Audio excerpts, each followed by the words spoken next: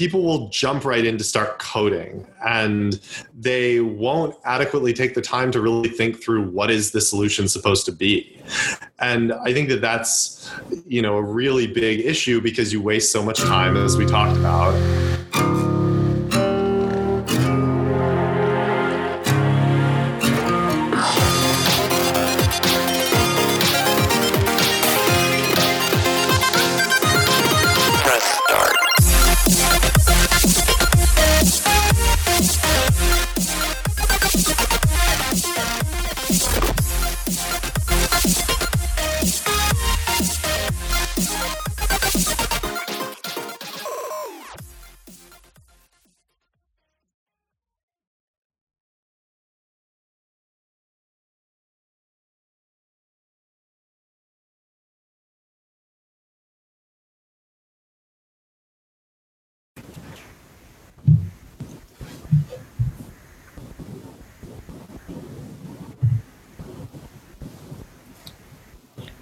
Hey, navigators. So here we are with another awesome episode of the Angle-Free IT podcast. I'm your host, Preston Kilburn, and thanks for listening today. So we have a really cool guest on today, and all my guests are cool, but I'm pretty excited to talk with our guest Sam today. We've been trying to set up this interview for a few weeks, maybe even a couple months now at this point. And what Sam does is really interesting, and I think you're going to want to hang around and listen to what he has to say, especially if you do any kind of development or DevOps, or even for my network guys, net DevOps. So I am interviewing today Sam Gavis-Hughson, and he runs the website bytebybyte.com, which is focused on training people for interviewing at, the stupid marketing buzz is FANG, right? Facebook, Amazon, Netflix, Google, but most high-tech companies that do, the CI/CD continuous development-y type stuff. And he is here to share some amazing knowledge with us and just add a lot of value to your day. So I'm not going to keep talking about it. So without further ado, hey, welcome, Sam. What's up? How's it going? Good, man. Good. Thanks so much for having me. I agree. It's taken forever to actually schedule this interview. So I'm so glad that it's finally happening. Yeah, me too. So, all right. The first question I always ask people is, just tell us a little bit about you and how you got to where you're at right now. And I think your story is going to be a little bit unique because you have such a lot to offer. You're not just another random director with interviewing tips. Like this is like your job. So tell us what you do. Yeah, for sure. So as you said, I help software engineers interview for jobs, and I sort of fell into this because I love software development and I love engineering in general. And I think that looking back, I'm not sure that I realized it at the time, but even as a little kid, there was sort of evidence that I was going to be a software engineer. Because when I was in elementary school, we had, I don't know if you've ever used their Lego Mindstorms. They're basically like programmable Lego robots that you can build. And I loved doing these, but I was terrible at actually building anything with Legos. So I always was the one who was sort of relegated to sitting at the computer and actually programming it. And this was in 4th grade or something like that.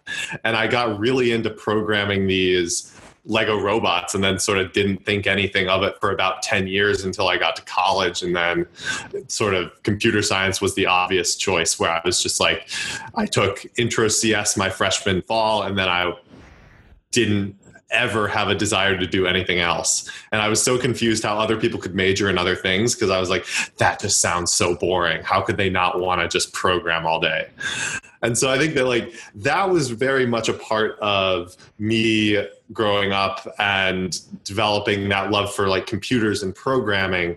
But then I also always really wanted to start my own business. And I think that there's a degree to which you can do that, certainly with coding directly. So you could have an agency doing any sort of coding projects, working on websites, what have you. But I really wanted to do something a little different. And I graduated from college and went to work at a startup called Yext, which is YEXT, and they just went public last year, I think, or earlier this year. No, last year, because it's 2018 now. And I worked there for about a year and a half. And one of the things that happened while I was there was that a guy from my school reached out to me and was like, hey, I'm interviewing for jobs. I found your name in the school directory. Can you help me do a mock interview and prepare for my interviews? And so I did that, and it was a very enjoyable experience. And I realized, hey, I spent my entire senior year doing interviews for jobs. I probably did at least 2 or 3 interviews a week for the entire fall semester. And so I have a pretty good idea of what this involves and how to do this. So what if I just sort of showed other people how to do the same thing? And that sort of developed into this business of Byte by Byte, where I do work with people, just coaching them through the interview process.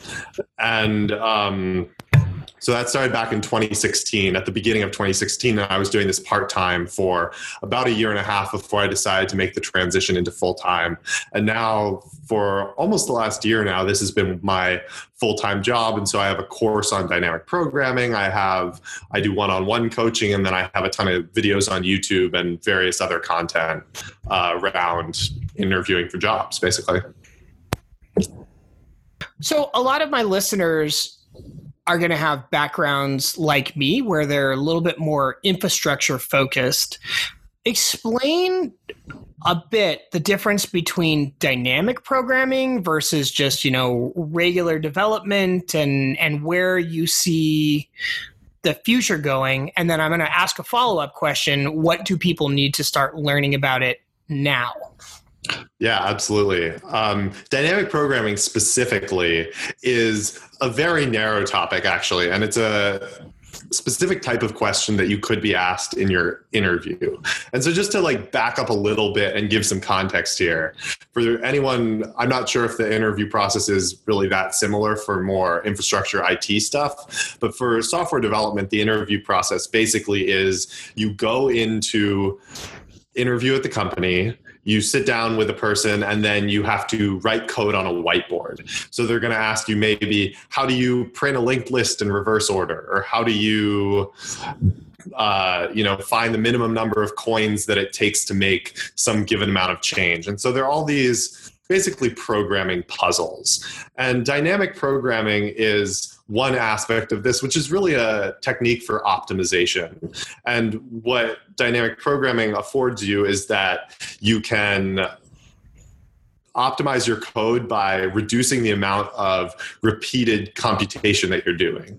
So for example, if you were computing the nth Fibonacci number and you did it recursively, you would say, let me compute the Fibonacci number of n-1 and the Fibonacci number of n-2. And then when you compute the Fibonacci number of n-1, you're also computing the Fibonacci number of n-2 as part of that.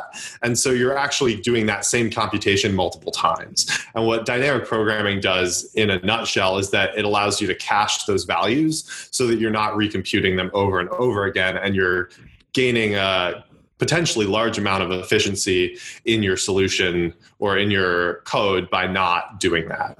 And I totally forget what your second question was, so you're going to have to remind me. It's all good. So the question is, what are the skills that people need to start focusing on now, especially if they do development? Although I'm just going to go on a sidebar tangent, and I have the feeling that there's going to be two realms of technical people. There's going to essentially be the infrastructure handyman, and then there's going to be people that program. And I foresee that happening sooner rather than later. And maybe I'm wrong, but I just don't see specializations outside of code within maybe a decade, maybe 2, because I literally, I'm curious to hear your feelings on that, Sam, but we can circle back to that. I guess my original question was, what do people need to focus on learning like right now? Like, what is a good thing to start learning if they already develop and they want to start learning these skills? Yeah, I mean, I think we should definitely circle back around to that. But in terms of the skills that you need to learn, I think that the thing that is most undervalued by people who are, particularly people who are preparing for interviews, is the fundamentals of computer science. And this sounds really stupid, but the fact of the matter is that all of these problems are going to be based on your basic data structures and algorithms. So, you need to know your sorting algorithms. You need to know what a hash table is. You need to know what a linked list is and how to implement it. And I think that if you're starting out going into these interviews, you need to treat preparing for the interviews as its own separate skill, because interviewing is not the same skill as being a software developer. And I think that when I go online, I always see people complaining about whiteboard interviews. And I think the reason behind that is that people want them to be the same thing. They want the job of software engineering to be the same as the interview process for software engineering. But that's just not possible. And that's never going to be the case no matter what sort of job you do. And so you need to treat it as its own skill and you need to prepare for it as such. So the number one thing that I think everyone needs to spend more time on, especially those who are further out of school or those who have done coding boot camps where you don't do the theoretical background, is to study the fundamentals. And like a couple good ways to do that are, there are a bunch of free courses online that are, open courseware courses where some university has recorded a course and they give access to it online. So MIT has a course on data structures and algorithms. Princeton has one, which I took when I was an undergrad. And so I know that that's a good option. And going through, I know Stanford has one as well, going through these and treat it like you were actually studying as an undergrad. So get the textbook, which is something that like people are just going to watch the videos and then they're going to be, oh, that wasn't really helpful, but it's because you didn't put in the hard work. And you don't have to put in the hard work to get a job, but you do have to put in the hard work if you want to get the job at Amazon or Google or Facebook. And these companies are so competitive that it's like, if you don't put in the hard work, someone else is going to put in the hard work. And you're making a six-figure salary, so it's worth it to put in that hard work if you're going to get that amazing job. And so I think that just being conscientious about the fact that it does take a lot of effort and putting in that effort and being willing to, accept that it's going to be a process is really the most important thing when you're preparing for interviews. Yeah, I wholeheartedly agree. We'll throw the links to, Sam's preferred MOOC. Is it pronounced MOOC? MOOC, yeah, I think that's right. I don't know. But, your preferred MOOC, we'll throw that in the show notes. But I just have to completely reiterate what you said. Like, people get frustrated because I see two things, right? In my career, I've been doing this for 20 years, and I see the people who are in their career and they're about my age and they're frustrated because they're like, man, I never really got above, an admin level position or, regular developer or, help desk. But it's exactly what you said. They don't put in the hard work. And the thing is if you don't put in the hard work, or if you only do it once, it only, it's like, do you ever play car racing video games, Sam? Love car racing video games, and I have a friend who's absolutely obsessed. Okay, so it's like the cartoony ones where you hit like the little speedy arrow things on the track or whatever. Like you mean the best kind, right? The best kind, like Mario Kart and stuff like that, right? You can't win the game unless you hit all the speedy arrow things. Like it's not really possible. And that's what I think continually reinvesting in yourself does. And, absolutely. My listeners who are newer may not know this, but, one of my episodes that I talked with Jeff Snyder, I think it was episode 9 or 10-ish, I talk about me being the guy who was like, well, I have my CCNA and I have all these base level certifications and I let them lapse because I'm like, I'm good.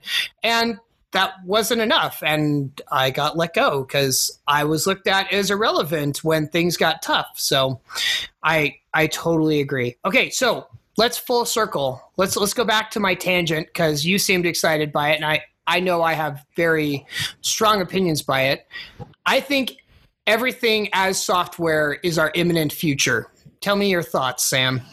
Yeah, I mean, I think that, you sort of started out, especially, when computers were developing, with things where specialized hardware was so essential because stuff just wasn't efficient enough. Yeah. And, with Moore's law and with the progression of technology over time, and just with the prevalence of more and more tools available out there, it's like software is just becoming so much more powerful, right?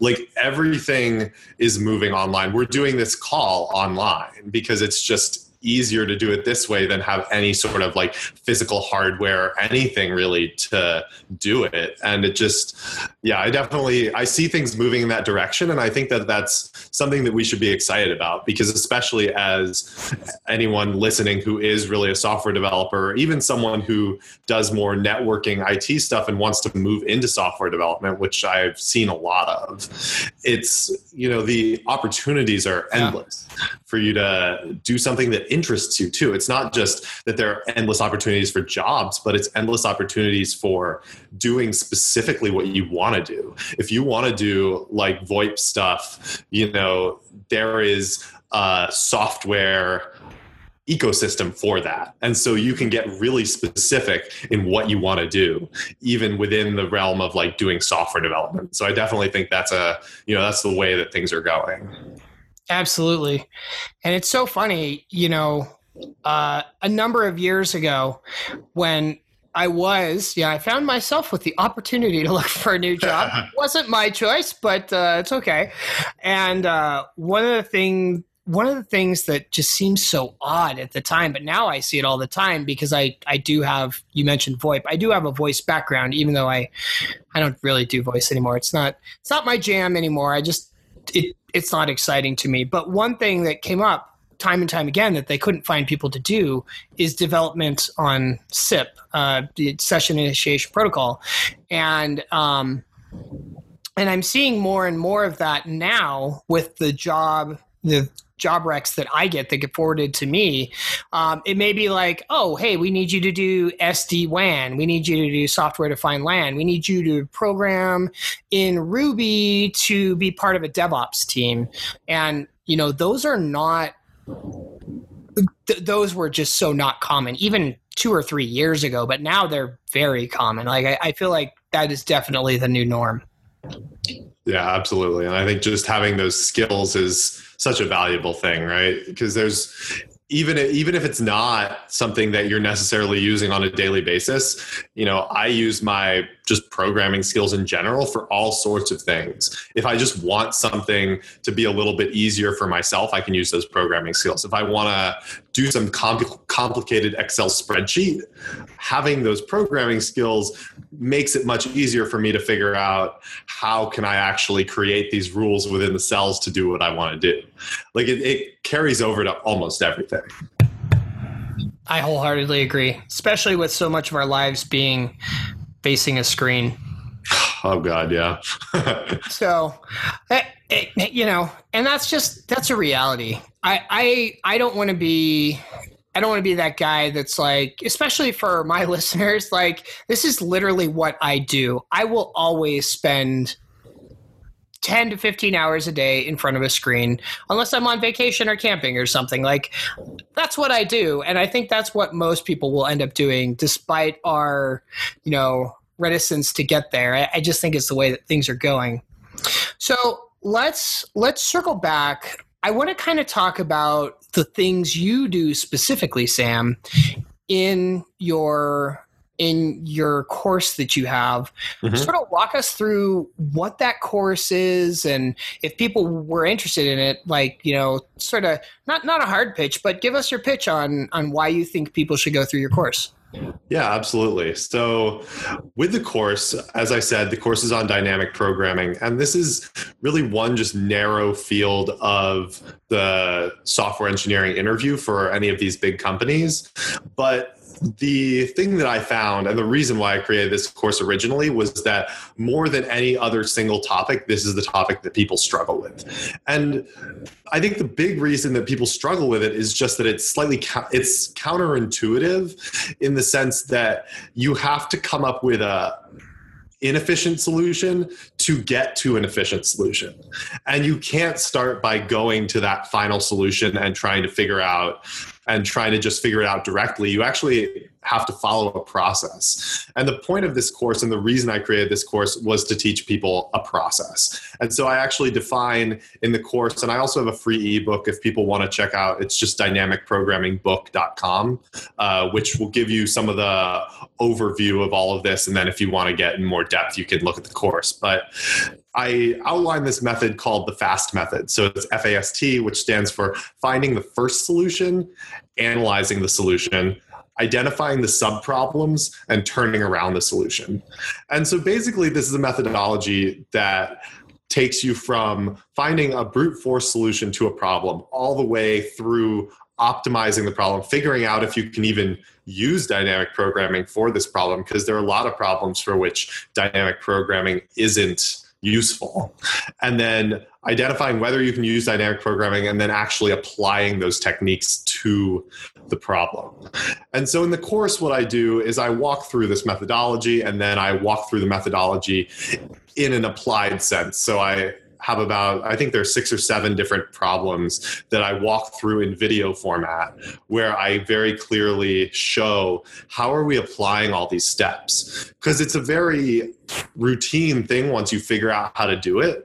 But if you're just looking at the high level, or you're just looking at the solution and the problem, you're never going to be able to connect the dots between the problem and the solution. And that's the real problem. So with the course, the whole point of the course, and the reason I created the course, was to show people that there's a clear system. And if you know what the system is, it's very easy to do. But if you don't have a system and you're just trying to connect the dots yourself, it can be very, very difficult to actually connect the dots from beginning to end. And so that's really the goal of the course. And that's why I created it.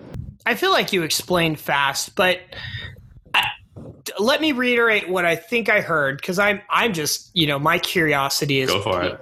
So tell me really quick, like, what are differentiators between, finding that initial brute force solution and seeing if you can do dynamic programming method to do that? Like, explain some, like, if it's possible. You may go, yeah, dude, no, that takes too much time. But give us a couple tips to figure out, like, can this be dynamically programmed, or do I just have to write the thing 50 times? Yeah, so I actually have a couple specific things that I look for when I'm trying to determine whether a problem can be dynamic or not. And so there is a technical definition of dynamic programming, or of problems that can use dynamic programming, which is that they have optimal substructure and that they have overlapping subproblems. And so optimal substructure basically means that you can break the problem into smaller subproblems, and by finding an optimal solution to each of those subproblems, you can find the solution to the overall problem. And then overlapping subproblems is basically what it sounds like. You have multiple subproblems that are the same. And so those are the 2 characteristics that you need for a problem if you want to use dynamic programming. But the things that I generally look for are minimization, maximization, and optimization. So any problem where you can, so I'll use those, and then the real thing that I say along with that is, could I solve this problem by enumerating every possible solution? So for example, let's say that you wanted to find the shortest path between, on a map between my house and your house. You could enumerate every possible route from one person's house to the other. That wouldn't be an efficient way to do it, but you could do it. And I find that then the way that you could solve it from there is that you could just enumerate every path and then just check which is the shortest. Right? It would be an inefficient solution, but it would work. And if you can use a similar technique for whatever the problem is that you are trying to solve, then there's a very good chance that you can use dynamic programming for it. And so at that point, I recommend trying to find that brute force recursive solution and then applying the strict definition of dynamic programming. So seeing if it has that overlapping substructure overlapping subproblems and optimal substructure. And then if you find that, then obviously you can move on to the next steps. But I think it's really critical, sort of as you highlighted, to have just a quick way to see if something even applies. Like if you can even apply dynamic programming to a problem, because otherwise you could end up wasting a ton of time trying to optimize your problem while not actually being able to even find any real solution, because there is no optimal dynamic programming solution for that problem. Gotcha. And I could see how that would be a time trap in an interview. Absolutely, yeah. It's funny because I feel like that is ever so prevalent in technical interviews, right? The problems that I see, that I coach people, but obviously not with programming, but more with, interfacing and talking about architecture, that sort of stuff. And, I see that we tend to, spend maybe 5 minutes dealing with the niceties, like, tell me about yourself. Do you like long walks on the beach? That sort of crap.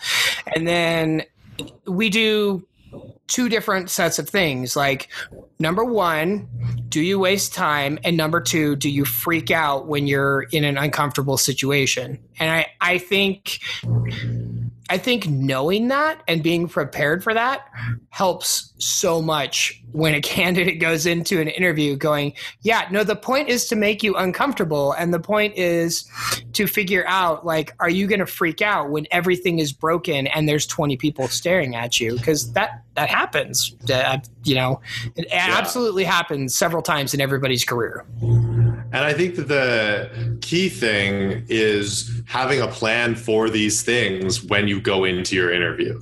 And that's the thing that people don't have. It's the whole Mike Tyson, like, everyone has a plan until they get punched in the face. You need to have a plan that you can actually stick to, and you need to practice sticking to that plan. So, like, for example, I'll tell people, I don't even want you to write any code for the first 10, 15 minutes of your interview. And when I say 10, 15 minutes of your interview, I'm not including the niceties. I'm including they told you the problem that they want you to write code for. You should not be writing code for the first 10 or 15 minutes. You need to actually take the time to really plan clearly and, know what you're going to do, because otherwise you waste massive amounts of time doing the wrong thing. And like, this dynamic programming is a perfect example. If you work through the problem without writing the code, you're not going to spend all this time trying to write code that can't be written. And that's like such a critical thing, because time management in an interview is like one of the most important things that you can do. And it's not something that people think about. Definitely.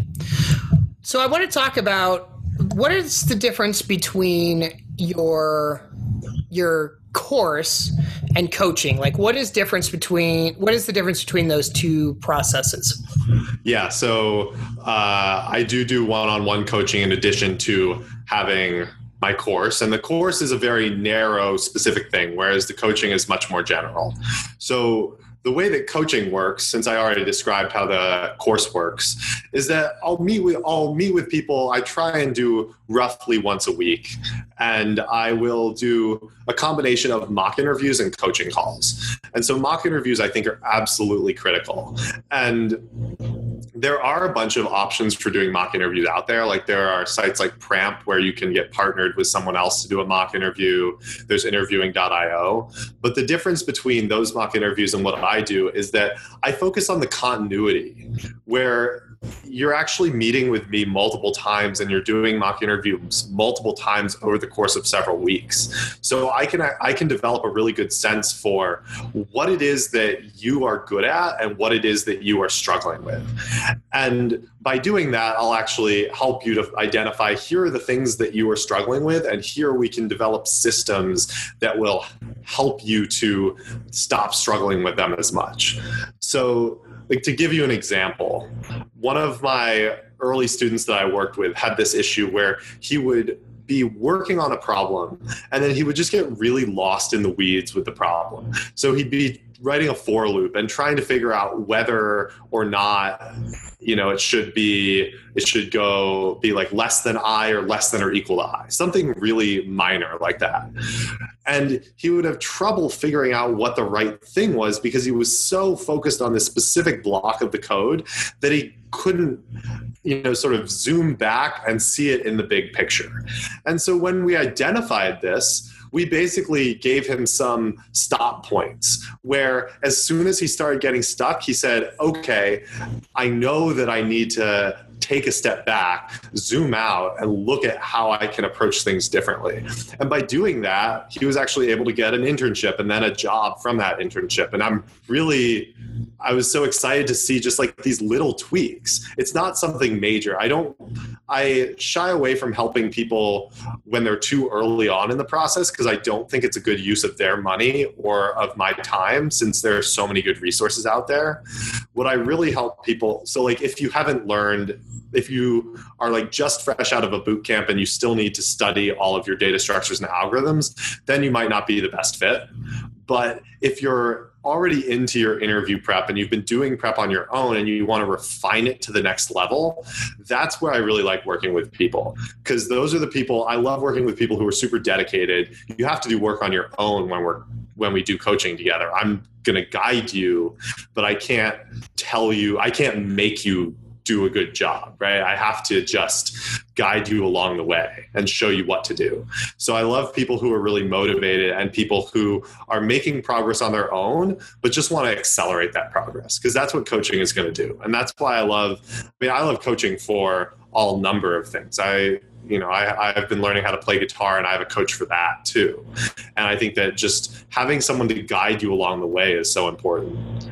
So I do mock interviews and then I also do coaching calls, which are slightly different, which are more of a chance for us to dig in deep with any problems that people are having. So that can be an opportunity to, talk about those things that we've been seeing in mock interviews or dig into any questions. I mean, people tend to have questions, right? It's a process that you don't necessarily know what to expect. This is a process that I've been through both myself multiple times. I've been on the other side of the table multiple times interviewing people when I was at my old job. And then I've also just worked with so many people who have gone through this process that I just have the context for, like, if you don't know what to expect, just ask and I can give you a much better sense of what to expect. So that's sort of the way that I do coaching. And I think that it's a really valuable thing for people who are looking to really take their interview prep to the next level.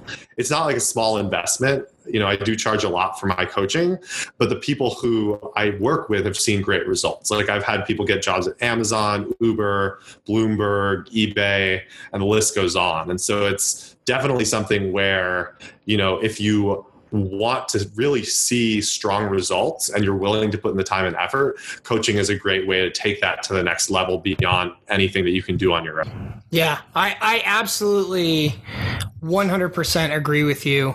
It's a lot of what I do when I coach people because, it's always amazing to me that sometimes people just have a hard time understanding the value of a coach until you've been through the process or you see somebody who's gone through the process, which I'm glad that you highlighted some people that have gone on to some like big name places, because, it's hard for people to say, well, how do I know I'm spending my money on this? My favorite was somebody I was talking to somebody about coaching. They're like, that's crazy hippie crap. And I'm like, well, it's crazy hippie crap that works. So maybe I'll take any crazy hippie crap as long as it works. Yeah, exactly. So, all right, just before we sort of wrap up here real quick, you talked a little bit about getting lost in the weeds, and spending too much time. What's like another one or two failures you seem to see are repetitive for candidates in these types of interviews? Yeah, that's a great question. And if people want to hear all of my top failures, they can look. I did a blog post on this recently, which I can send you the link for. But two of the biggest ones that I see are, first of all, not adequately thinking through a problem when they are starting out the interview. So I sort of alluded to this already, but people will jump right in to start coding, and they won't adequately take the time to really think through what is the solution supposed to be. And I think that that's, a really big issue, because you waste so much time, as we talked about, and you don't take the opportunity to really clarify what the solution is going to look like. So especially when you're writing on a whiteboard, you want to be super organized, because you don't want to have to erase stuff and rewrite. And, basic issue that comes with not planning out your code is that you end up not leaving enough room for something that you needed there, and then you have to erase half of it, or you have to draw arrows all over the place. So it's like a super basic thing, but planning out your solution goes a huge way to helping you to succeed in your interviews. And then the other thing that I hear from people all the time is, I don't know how to, I couldn't come up with a solution. And part of the problem that I see there is that people try and come up with an optimal solution right away. And as I mentioned with the dynamic programming stuff, that's just not always the right way to do it. And actually, it's rarely the right way to do it. Because if you think about it, you're way better off coming up with a complete inefficient solution than you are coming up with an incomplete and optimally efficient solution. Because if you don't finish your solution, your interviewer never sees part of your process. Part of the process in the interview is testing your code and making sure that everything's correct, and, sort of tying everything in a neat bow. And if your interviewer never sees that part, it's really hard for them to judge you completely. Whereas if you write slightly inefficient code, at least they can completely judge, how you performed as a whole. And so I tell everyone, start by just naming a brute force solution to the problem. Anyone should be able to come up with a brute force solution for almost any problem. And if you can't, then you need to go back to your fundamentals, because really coming up with a brute force solution should be very easy. And one of the things you can do if you're really struggling with a brute force solution is try working through the problem by hand. So let's say that I told you I wanted you to multiply or add two numbers together, but you couldn't use addition or something. I don't know what it is. You could do longhand addition on a piece of paper and see, hey, this is what I'm actually doing to add these two numbers together. I'm, carrying the one, and how do I translate that into an algorithm? And by coming up with this initial brute force solution, it just gives you a jumping off point for the rest of your interview. So I recommend people take roughly, if you had an hour-long interview, you take about 5 minutes to understand 5 minutes or less for pleasantries, understand the question, ask any clarifying questions you might have. Then take less than 5 minutes after that to come up with a brute force solution, and then take 5 minutes to try and optimize that solution. So basically after the first 15 minutes of your interview, you should have a brute force solution, and you should have the most optimized solution that you could come up with after 15 minutes. And then at that point, you say to your interviewer basically, hey, so I think this is a pretty good solution. I'm going to code that. I'm going to start coding that up now. Does that sound good to you? And when you say, does that sound good to you? Then it's giving your interviewer the opportunity to guide the interview. And in terms of time, as going back to that again, your interviewer may be thinking, hey, this person found the most efficient solution. It may look like there's a more efficient solution, but there isn't. So I want them to start coding. And they'll say yeah, that sounds good. Let's start coding up the solution. Alternatively, if they really wanted you to come up with a more efficient solution, they might say, well, I think maybe there's a better solution, or why don't we take a few more minutes to look? And that will give you the opportunity to know that, there's probably a better solution out there, and it tells you that you actually should keep looking. So after that 15 minutes, then you can go into the coding, and you should test your code and all of that. But it's that first 15 minutes of your interview that really makes a huge difference. And so, those are, I think, the two biggest things that I would say for people are coming up with a brute force solution and then planning out your solution before you actually write the code. Nice. So just as we end here, Sam, how can people find you? So you can check out my site is bytebybyte.com, and that's byte-by-byte, which is not the best domain, but that's okay. You can also check me out on Twitter at bytebybyteblog, which is all one word. I think those are probably the two best places to find me. And if you want to check out my ebook, you can go to dynamicprogrammingbook.com and just put in your email, and you get that as a free download. And we've had over 3,000 people download it at this point and got a lot of really good feedback on that. So I think you should definitely check it out if you're interested. I definitely agree. I've looked at it. It's fantastic. Thanks. Well, Sam, thank you I am learning the English today. Thank you for taking time to share your wisdom with our listeners. And thanks so much for having me. Yeah, absolutely. So, folks, if you want to get into this arena, seriously, Sam's program is pretty awesome. I think you will find good success, and I love that he offers the coaching. So if you're considering moving to that next level, maybe consider that, because, I have been, the recipient of good coaching, and I cannot overstate how amazing coaching is. We'll leave links in the show notes to go find Sam's work. I hope you've had a great day, and we'll talk with you soon. Hey, welcome back. How are you navigators doing? I just wanted to welcome you to summer and to say thanks for sticking with the show. We're having a great summer, and as you may have noticed, there's a few weeks pause there. I am in the middle of moving, and my studio is a little bit torn down now as we move from one place to another. But we have so many episodes coming, and I am really excited. So I'm hanging out with my kids at the pool, and if you have kids, do the same. If you don't, find a loved one, go hang out with them. If you're not taking your loved ones lately, hey, go find a meetup. Go find some cool people to hang out with and have a great summer. And I'm excited to share some really awesome guests with you coming up, including none other than Megan Roddy, who is talking about using her autism as a superpower. So, we got some really awesome things that affect us in technology, and I'm excited for it, and I hope your summer's going great like mine is. Talk at you soon. Later.